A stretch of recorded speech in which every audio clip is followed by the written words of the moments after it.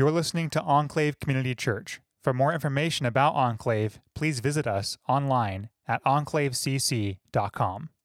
The scripture reading today is Acts 3, verses 11 through 21. It says, "While he clung to Peter and John, all the people, utterly astounded, ran together to them in the portico called Solomon's. And when Peter saw it, he addressed the people, 'Men of Israel, why do you wonder at this? Or why do you stare at us as though by our own power or piety we have made him walk? The God of Abraham, the God of Isaac, and the God of Jacob, the God of our fathers, glorified his servant Jesus, whom you delivered over and denied in the presence of Pilate when he had decided to release him. But you denied the holy and righteous one and asked for a murderer to be granted to you. And you killed the author of life, whom God raised from the dead. To this we are witnesses, and his name, by faith in his name, has made this man strong, whom you see and know, and the faith that is through Jesus has given this man perfect health in the presence of you all. And now, brothers, I know that you acted in ignorance, as did your rulers. But what God foretold by the mouth of all the prophets that his Christ would suffer, he thus fulfilled. Repent, therefore, and turn back, that all your sins may be blotted out. The times of refreshing may come from the presence of the Lord, and that he may send the Christ appointed for you, Jesus, whom heaven must receive until the time for restoring all things, about which God spoke by the mouth of his holy prophets long ago." Let's pray.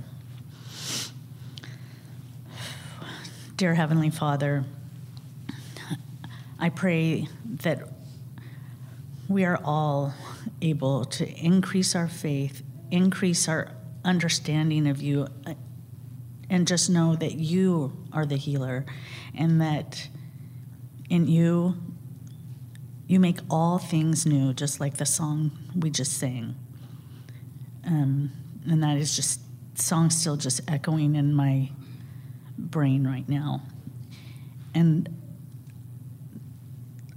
I think for all of us, and all of us, not just many of us, all of us, there's something that every one of us needs to be healed physically or mentally or emotionally. And I just pray that we are seeking you, Lord, seeking you for that healing and seeking you to make all things new. And I ask this in your precious Son's name. Amen.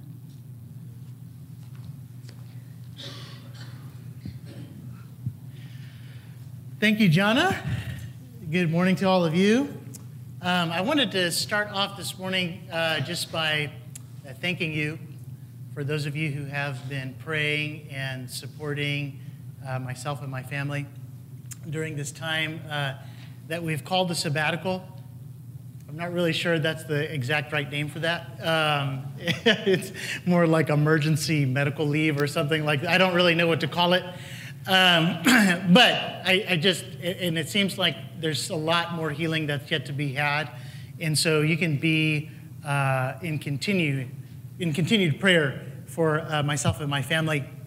But I did want to thank you all for all the ways in which you've reached out and supported and prayed for me and all those kinds of things.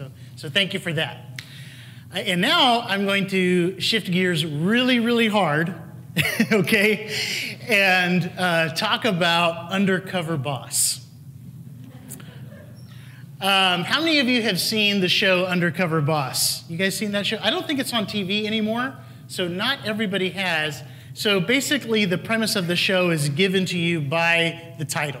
Okay, so what happens is there's a boss, a CEO, CFO of a company. Usually it's a large company, maybe encompassing the entire United States, something like that. And they are disguised, and then they go into the field, and so and they start interacting with different workers within their company to sort of like get a read on how the company is doing.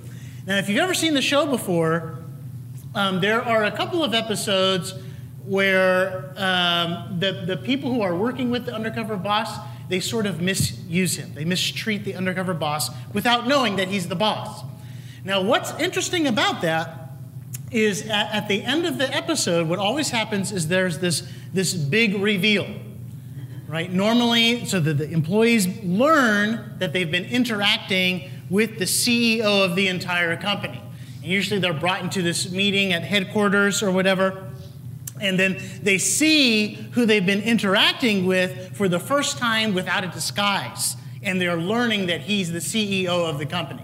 Now, I have seen a couple of episodes where, that big reveal happens, and let's say the employee has mistreated the boss, and you kind of see them sort of like shrivel up and go, oh wow, I didn't know. And I've even heard one time one employee said, am I fired now?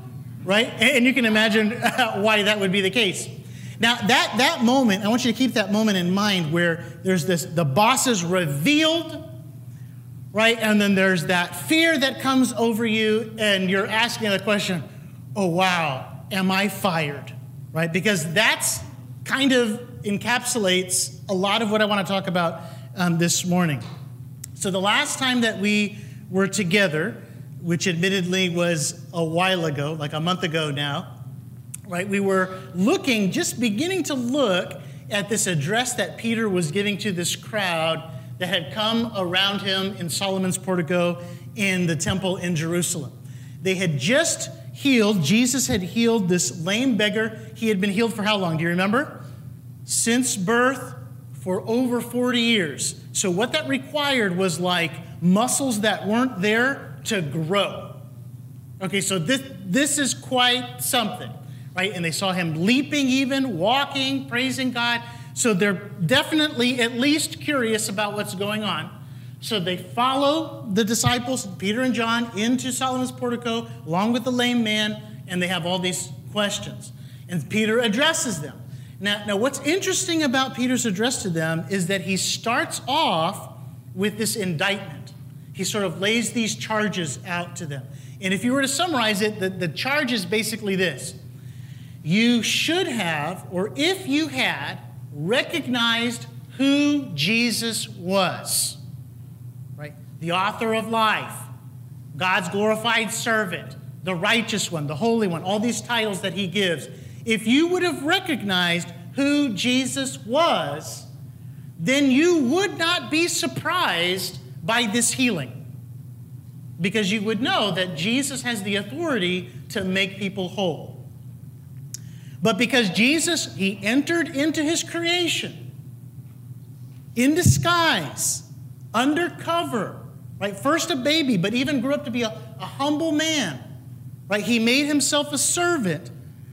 Because he did that, this crowd, like just think about, those employees that mistreated the undercover boss. You did not recognize Jesus, and you even killed the author of life. So that's how Peter begins this message to this crowd. Like, this healing wouldn't be surprising to you if you recognized who Jesus was.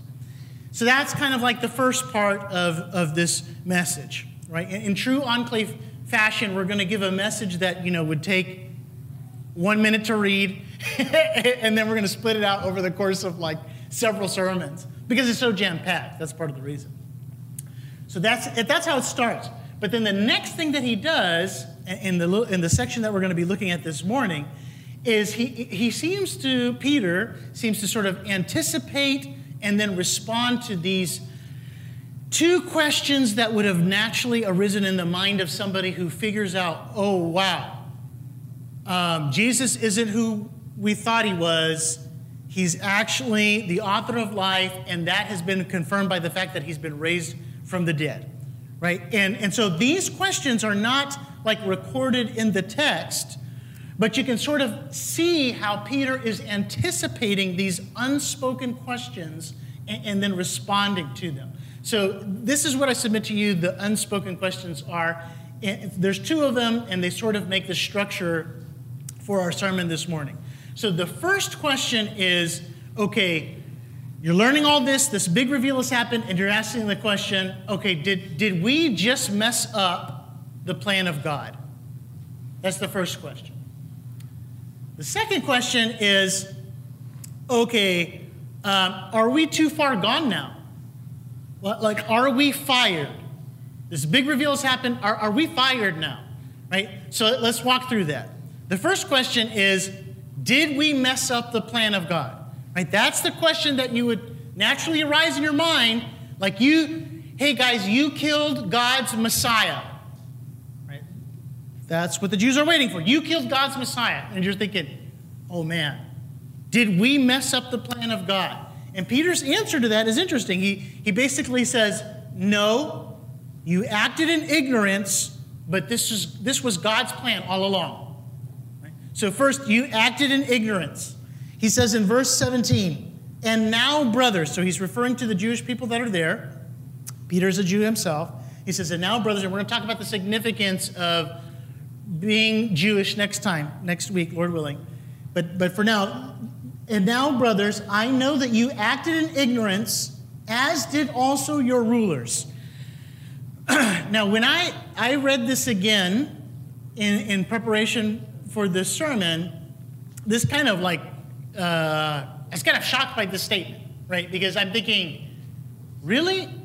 Acted in ignorance. So the crowd didn't know that they were asking for Barabbas instead of Jesus? They didn't realize that they were shouting, crucify him, right? And then you think, okay, well, maybe we can let the crowd off the hook because they're being instigated by the rulers. Maybe we could do that. But then what does it say? As did also your rulers. And that's really like stumped me for a second there, because I'm thinking, the rulers didn't know that they were giving Jesus over to be crucified to Pontius Pilate? In John chapter 11, members of the Sanhedrin, which include the rulers that we're talking about, they literally meet together to plot Jesus' death. So how exactly are they acting in ignorance? It's interesting, right? But then if you think about it, this is exactly, Peter here is agreeing with what Jesus said on the cross. In the prequel to Acts, in the book of Luke, these are the words of Jesus recorded in Luke 23:34. He says, Father, forgive them, for they know not what they do. What do Jesus and Peter mean? Well, I think that they know that they're crucifying Jesus, okay? But I don't think that they fully understand who Jesus is. And the reason why they don't is because they're under this spiritual sickness and even a demonic, you could even say demonic spell, if you will. So they are spiritually blind. So if you think about Paul in Ephesians chapter 4, verse 18, he uses the same word that's used here, ignorance, to talk about a darkened understanding. Like they have a clouded understanding of what's going on. A hardened heart that's alienated from the life of God. Right? So recognizing who the Messiah is, recognizing who Jesus is, that is spiritually discerned. You can't just see that with your natural eyes. So they are blinded spiritually, but they're also under this kind of demonic spell. They're blinded by Satan himself. So Paul again, in 2 Corinthians chapter 4, verse 4, he says these words. He talks about the God of this world, so lowercase g, the God of this world, that's our enemy Satan, has blinded the minds of the unbelievers to keep them from seeing the light of the gospel of the glory of Christ. Now, that being our spiritual condition, our spiritual ignorance doesn't absolve anybody from guilt. Like you're not like now considered innocent because you were blind, right? But God does treat people with mercy and long suffering, partly because of this. And that should do something. Knowing that should do something in you. For one, I think it should produce in me and in you compassion. Just to realize that without Christ, right? Not only are we sinful rebels, but we're actually helpless victims of spiritual blindness. So if you think about Jesus in Matthew chapter 9, he looks over the crowd that doesn't recognize him as their creator, as the author of life, as the Messiah that's come. And it says that he had compassion on them because he saw that they were harassed. Who are they harassed by? By the enemy. That they were helpless and without a shepherd. Right? So he has compassion on them. So it produces this compassion when you embrace this truth. And it also produces humility, doesn't it? You don't come to Jesus because you're a good person. You come to Jesus because God lifts the veil of your heart and says, let there be light. So that's 2 Corinthians 4:6. I mentioned 2 Corinthians 4:4 earlier. So just in the same way in creation, at the beginning, he said, let there be light, and then light flooded into creation. Right? In the gospel, God says, let there be light, and then light floods into your heart so that you see Jesus for who he is. And in that moment, see, this is the interesting thing about Jesus. You see him. You see him rightly. With your eyes, you are changed. There's not like, it's not, in a way there's a choice involved, but in a way it's kind of like not. It's so compelling. And what we find later when we see Jesus face to face, right? 1 John 3:2, you will be changed to be like him. Like you won't try, like, oh, I really see how far how I've come short of him. Okay, but I'm really motivated to really, really make up the difference now. No. His beauty, his life, his light, when it's shine, like we lift the veil, it's like your face is shining, right? Like Moses, his face is shining. Moses didn't go, hey, you know what? This is so compelling to me. Let me just see if I can make my face shine right now. No. You are transformed by the beauty of Jesus, right? So that, it brings compassion. It brings humility. So what Peter is telling them, he's saying, you did what you did in spiritual ignorance. You didn't know what you were doing. Right? You knew you were killing somebody, and that's wrong, that's sin. But you didn't realize the fullness of what you were doing. But God did. God was fully aware of what was going on. In fact, he used your spiritual ignorance to further his plan. Right? So look in verse 17 again, and then we'll read through 18. Peter says, and now, brothers, I know that you acted in ignorance, as did also your rulers. But what God foretold by the mouth of all the prophets, that this Christ would suffer, he thus fulfilled. Thus there means in this way he fulfilled. So you acted in spiritual ignorance. God knows what he's doing. He even foretold this in the prophets. Right? So Isaiah 53, the Messiah was going to be despised. He was going to be rejected. He was going to be pierced for our iniquities. 700 years before Jesus came, all that was prophesied about Jesus. Or in Psalm 22, that he would be mocked was prophesied regarding the Messiah. The fact that his bones would go out of joint was prophesied. The fact that his bones wouldn't break was prophesied. The fact that he would be pierced in his hands and his feet in Psalm 22 prophesies that. In Zechariah 13:7, it says that the shepherd king is going to be struck and the sheep are going to scatter. Right? What happened to the disciples after Jesus the king is struck? They scattered. In Zechariah 12:10, it talks about how the Messiah would be pierced. And so Peter's saying all those prophecies, and that's like specific prophecies, but Peter is also thinking about the whole of the Old Testament as a whole. Right? All of that, God used your spiritual ignorance to fulfill those prophecies. He didn't fulfill them in spite of your spiritual ignorance. He filled them through your spiritual ignorance. So now, a lot of readers of the Bible, they've noted that Peter's message in Acts chapter 2 and Peter's message in Acts chapter 3, there's these parallels between them. And so this is not the first time that Peter has kind of brought up this idea. It kind of reminds you, doesn't it, of Acts chapter 2, verse 23, where Peter said in that setting, this Jesus delivered up, that's a reference to the crucifixion, delivered up according to the definite plan and foreknowledge of God. This was God's plan. You crucified and killed by the hands of lawless men. So, when it comes to the question, did we mess up the plan of God? Right? And this question becomes more pointed when you realize it's our sins that put Jesus. It's not just the crowd that put him on the cross. It's not just the rulers.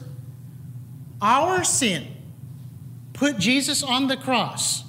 Right? The Messiah was killed in part because of our sin. Did we mess up the plan of God? And Peter's answer is to say, actually, God knew it all along. He knew it all along. And he used your spiritual ignorance to move his plan, to advance his kingdom. And so one of the themes in the book of Acts, which we've mentioned before, is that God is sovereign over all circumstances. Nothing happens outside of his will. So what that means for you, if you belong to God's kingdom, is that in the end, there's really no setbacks. Even your setbacks are an advancement. And the cross of Christ, like being a major example of that. Like you would think, like what would be a major setback to the advancement of the kingdom of the Messiah? Well, how about if the Messiah is killed? That would seem to be a setback, right? But then it turns out to be this massive leap forward in the advancement of the kingdom of God. So maybe you're saying, okay, I get it. Like you're saying God can even use our spiritual ignorance to advance his kingdom. But aren't we still like personally doomed if we fall on the wrong side of that equation? I mean, like, how are we supposed to react upon learning that our sins are responsible for the death of the author of life? Right? And that brings us to the second unspoken question that I think Peter addresses. Right? The second question is, are we too far gone? Like, are we fired? One of the most powerful moments, if you ever watch that show, Undercover Boss, and Sarah, probably a lot of this show is scripted. I don't know, but it works on me, you know. And Sarah laughs at me because if I watch it, then I usually end up crying by the end. But one of the most powerful moments in that show is when the boss is revealed, right? And he is addressing a bad employee, not a good employee, a bad employee, and he says, "Look, I want to give you another chance. If you will only submit to my authority with reference to the company, right, and enter into a process of retraining." Have you ever seen that moment? There's several moments like that if you watch the show.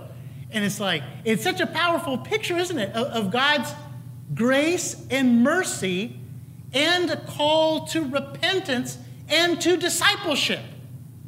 Like our need to be forgiven, submit to authority, and then be in this process of retraining, right? And you see this, and so just think of what Peter's addressing this crowd.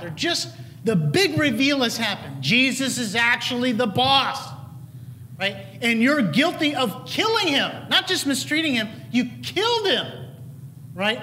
And you're thinking at the moment, okay, you know, his resurrection, this miracle of this lame man, that proves that he is the boss.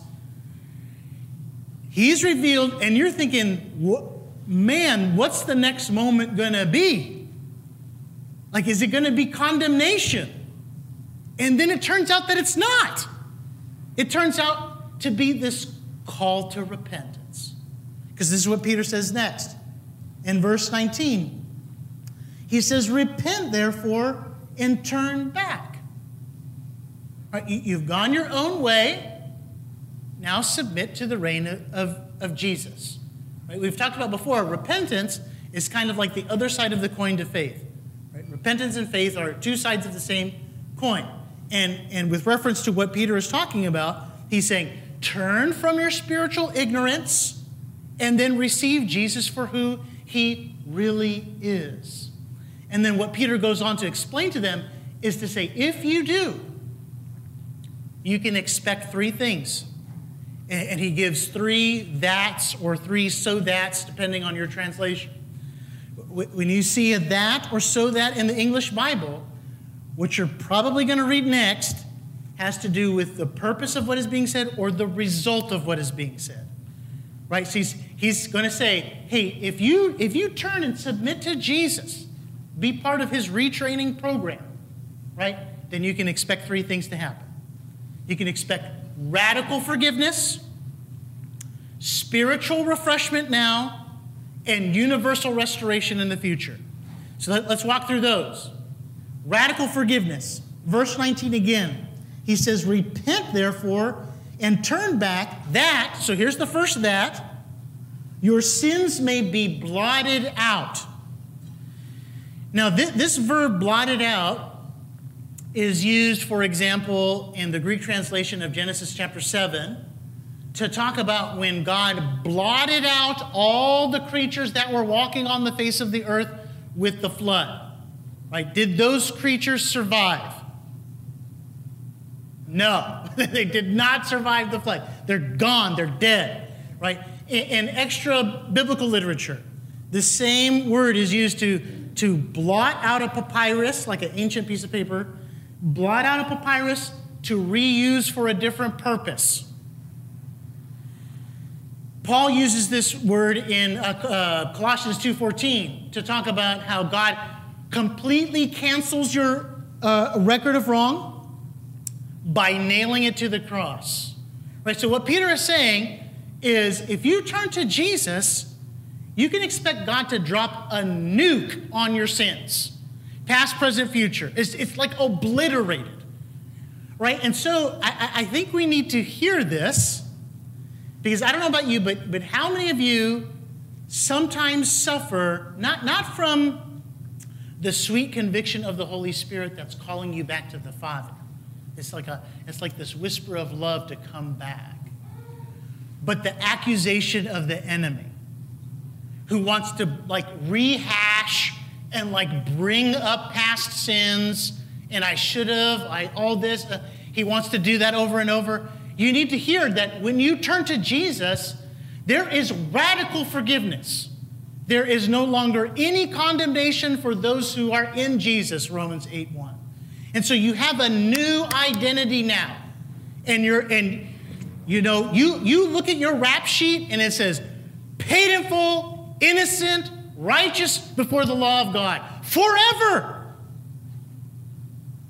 And we're in the process of embracing that as true, right? Do we still sin?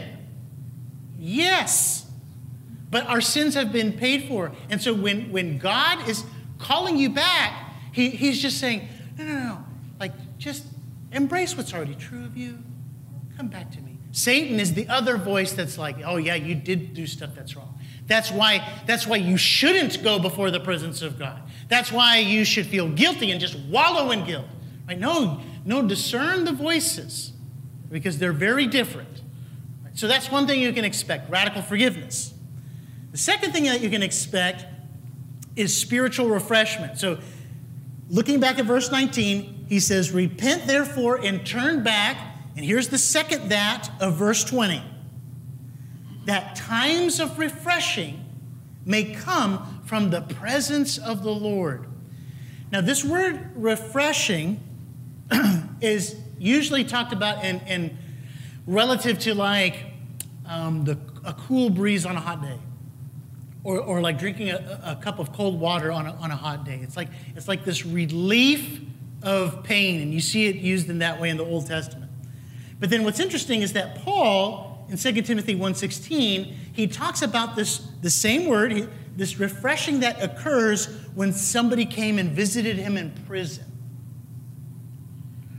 Like the presence of another believer refreshed him in prison, right? And I can testify to that kind of, I haven't been to prison yet, but I can testify to that reality. Like, you know, I go to the living room of the Hyatts, the backyard of the Fiorinis, the kitchen of the Hansons.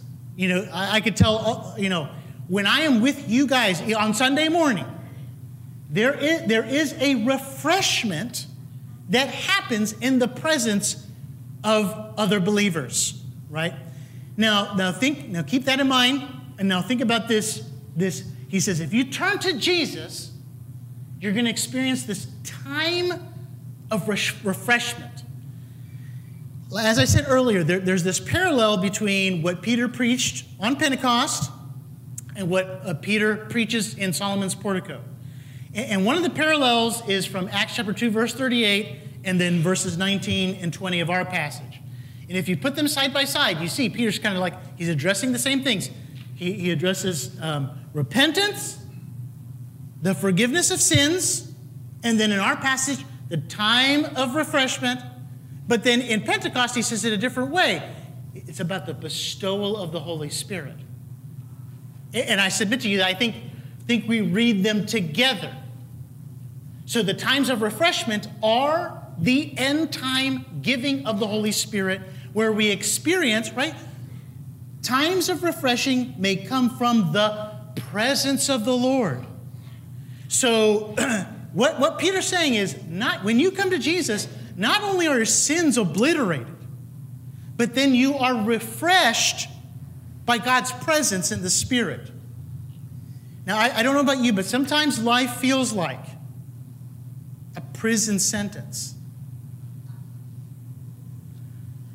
I mean, my last several months have felt like prison, right? And God doesn't always take you out of the prison. But he joins you in the cell. And there's a refreshment that happens then. So that's another thing you can expect. The third thing that you can expect when you turn to Jesus is the universal restoration of all things in the future. So if you read in verse 19 now, again, repent therefore and turn back that, so here's the third that, he may send the Christ appointed for you, Jesus, whom heaven must receive. Right? He has to be in heaven right now, until the time for restoring all things about which God spoke by the mouth of his holy prophets long ago. And the next week, we're going to look at he's going to quote some Old Testament passages, and we'll look at that next week. But what he's basically saying is, Jesus is coming back in the same way that he left, right? In Acts chapter 1, verse 11, we learned that, right? After he submits all things under his feet, he's going to bring everything under he's been given authority, and now he's bringing everything under his authority. We don't see all things subjugated to him yet. That's what Hebrews 2 tells us. But one day we will. When he comes back, he's going to restore all things. And it's going to culminate in this new heaven and a new earth. And actually, this miracle of this lame man is a foretaste of that. It's just like a little Costco sample of what that future holds when he's going to make everything new. Everything new. So maybe you, like me, maybe you've had a bad week. You've had a bad set of weeks. Bad months. And you're just trying to discern what's going on. And maybe you've thought before, like, man, like, am I partially responsible for this? Like, what, did I like somehow mess up God's will for my life? Am I too far gone now? Like, am I fired from God's kingdom program? Right? And if you've had those thoughts before, I think what Peter's address is to you today, right? Because the word of God is living. Not just, it was for then, but this is recorded for us, right? He's saying, no, not necessarily. Return to Jesus. Submit to his authority. And then you will experience radical forgiveness. And you will have a refreshment of your soul, even if your circumstances remain exactly the same. And you will one day participate in a new heaven and in a new earth under the reign of Jesus. Let's pray together. Father, you're good. Your plan is good. There are really ultimately no setbacks for you. And your plan just keeps marching forward. But we don't always feel that, God. And so, Lord, meet us where we're at and refresh us now with your presence. Fill us with your Holy Spirit. Give us a longing for your appearing. Make us a different people. Make us aliens in Turlock. Give us insight into the unseen realm, the real battles that are going on. And help us to submit to your retraining program. We want to follow you, Jesus, but at the same time, we're very afraid, full of unbelief. Forgive us, God. Change us from the inside out. Give us eyes to see Jesus for all of his beauty. We pray this in Jesus' name. Amen.